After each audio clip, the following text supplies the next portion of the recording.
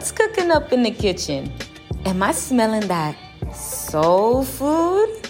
Oh yes, it is soul food, the spiritual food for your spiritual nourishment. And you know what? This food will never expire. Never expire? I need this food every day. You are listening to these spiritual-based podcasts. There are many podcasts, but this one here is to satisfy your soul, to feed your spiritual hunger. Are you hungry for God? Don't let your soul be hungry.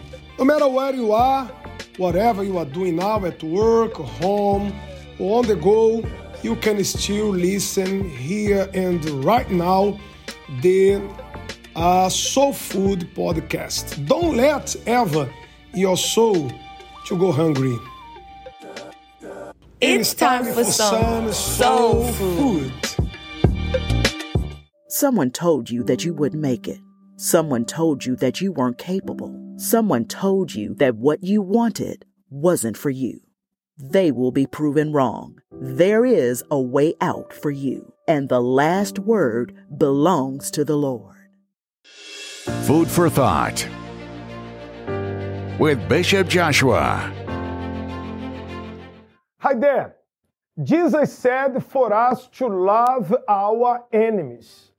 Is it easy to love your enemy? No, it is not that easy. It is easy to love our friends, our loved ones. But imagine yourself loving someone that hurt your feelings, someone that destroyed your life, your marriage, someone that abused your son, someone that abused your daughter, someone that put your son on drugs, your daughter on the street. It is not easy to love these people. But when you do so, you are saving yourself. You are loving yourself. Yes, I am talking about forgiveness. If you don't forgive, you suffer from cancer. Hey, you who do not forgive, you who hold grudges, you have a cancer. Grudges kills more than cancer because cancer kills the body, the physical, but grudges kills the soul. Let it go. Forgive and forget, and you are going to have a brand new life. Food for Thought with Bishop Joshua. Do you need food for your soul? Don't stop listening. Soul Food has more to feed you. You are listening to Soul Food with Bishop Joshua. We'll be right back. If you have been enjoying this podcast, share it with a friend or family member.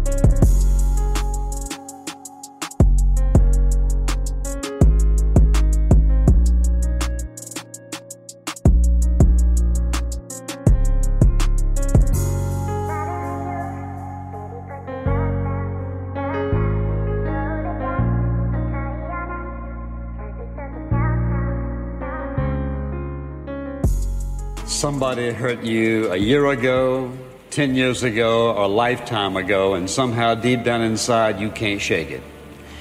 Sometimes you say it never happened, but you know deep down inside it did happen. So you try to deny it, and that doesn't work. You suppress it, and somehow it keeps popping out, and sometimes it pops out in an embarrassing fashion. You know that deep down inside something happened back there that you can really identify. In fact, you can point your finger to the person.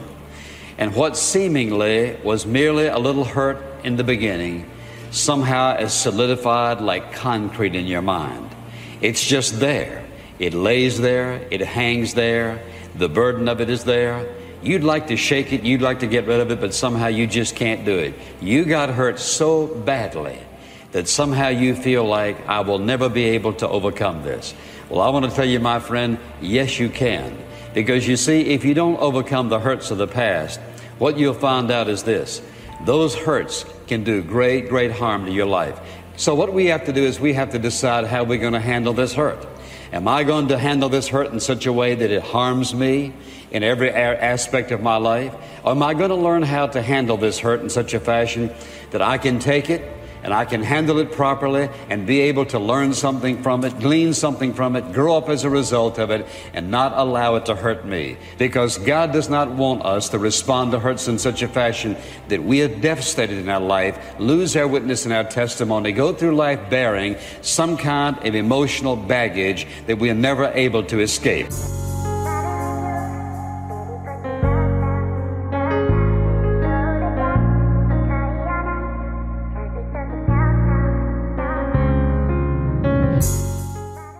I want you now to be focused on this word. I want you over there to be focused. We have this barrier between us that is called distance. I am not there, you are not here. But please, give ears to the voice of the Lord. Don't let no distraction, no one to distract you. Very well. Here on Matthew chapter 6, there on verse 12, Jesus taught us to pray the Lord's Prayer and say, and forgive our debts as we also forgive our debtors. Is this word true for you? Is this message true for you? You always pray in the Lord's Prayer. Who prays the Lord's Prayer? Who prays? Everybody does. But the question is, do you forgive others? Because you say, forgive our sins. I taught you last week how to acquire forgiveness from the Lord. Now you say, forgive our sins as we also forgive our debtors, those who sin against us. But if you do not forgive, how can the Lord forgive you? It's impossible. It is impossible. I don't mean that you will be a friend to that person anymore. The relationship, the friendship will no longer be the same. But for your own good, for your own salvation, when you release forgiveness, you are forgiving yourself. Let me put it this way. God forgave the serpent. God forgave Eve. God forgave Adam. But God took all of them out of the paradise. All of them had to suffer the consequences. When you forgive, it doesn't mean that you are going to be a friend of that person or waiting for the serpent to bite you again. That's not what I mean. But what I mean is that when you forgive, you are securing your salvation. It is not for that person, it's for yourself. Let me talk to the elderly, especially the elderly. Because of so many things you have been through in life, you hold grudges inside of your heart. Because of so many things you have been through in life, betrayals, people that cheated on you, people that stole your money, people that raped your children, your son that despised you, your daughter that abandoned you. And because of that, your heart is full of grudges, hatred. You have the spirit of revenge. And while you keep this thing inside of you, you push God away from you. Once again, I say, it doesn't mean like somebody destroyed your credit, your name. I don't mean that you are going to give your name again to that person. I don't mean that.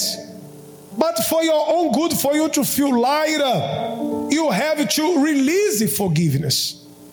Like somebody that is dead, your son, your daughter, your mother, you are still holding grudges against a dead person.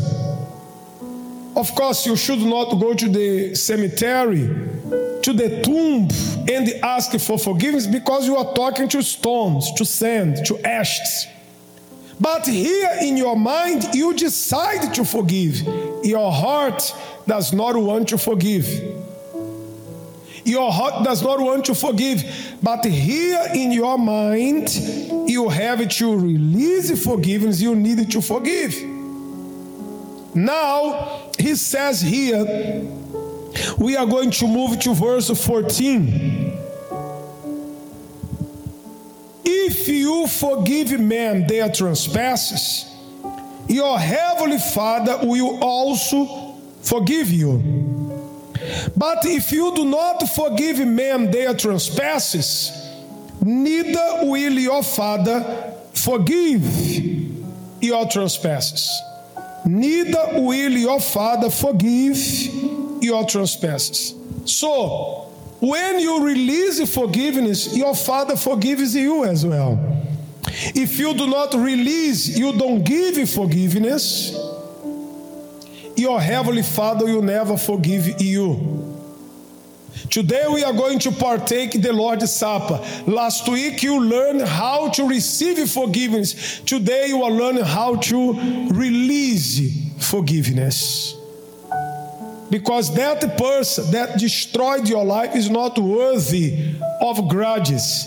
It's not worthy of you going to hell, die and going to hell because of him, because of her.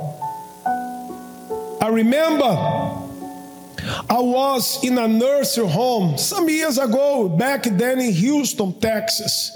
There was an old lady, a grandmother, and she told me, Bishop, I don't forgive my children. They have abandoned me here in this facility, nursery home. Throughout of my life, I worked 2 jobs to support my family, to send my children to school. Now that my children are grown up, they have their lives, they don't care about me. I understood where she came from, but I could not understand the grudges. Then I said, Miss, while you are holding grudges, your son, your daughter, they are living their lives over there. And they are going to do it to somebody else. As for you, you are getting older. You are dying here in the nursing home. Release forgiveness. Forget about your son, your daughter. They dishonor you, disrespect you. They did evil. Fine. That's their problem. As for you, live the rest of your days in peace. Live the rest of your days in peace. In peace. So, my friends, live in peace, a peaceful life. Forget about your son, your daughter, your granddaughter, these people. Forget about them. Keep yourself in peace. Keep your life in peace. You and God. God and you. Once again, I say, God expelled, removed the serpent, Eve, and Adam from the paradise. From the paradise, they had to face the consequence. Everybody has to face their own consequence. Seeds yields fruits. So if you plant the seed, you are going to have the fruits. All right? So everybody will face their consequences. So I don't mean that now Eve had to hold the serpent in her arms. I don't mean now that they still have to remain in the paradise. So somebody stole you, destroyed your credit, your family, your life, your reputation. You forgive. I don't mean that you are going to be together with that person anymore. The scripture says two cannot be together if they are not in agreement. But I tell you, forgive for your own sake, for your own salvation. Thank you for listening in. That's all the soul food we have to share today. Stay tuned for the next episode on soul food and keep your notifications on. Share this episode with your friends and family to feed their souls. Give the food that lasts forever.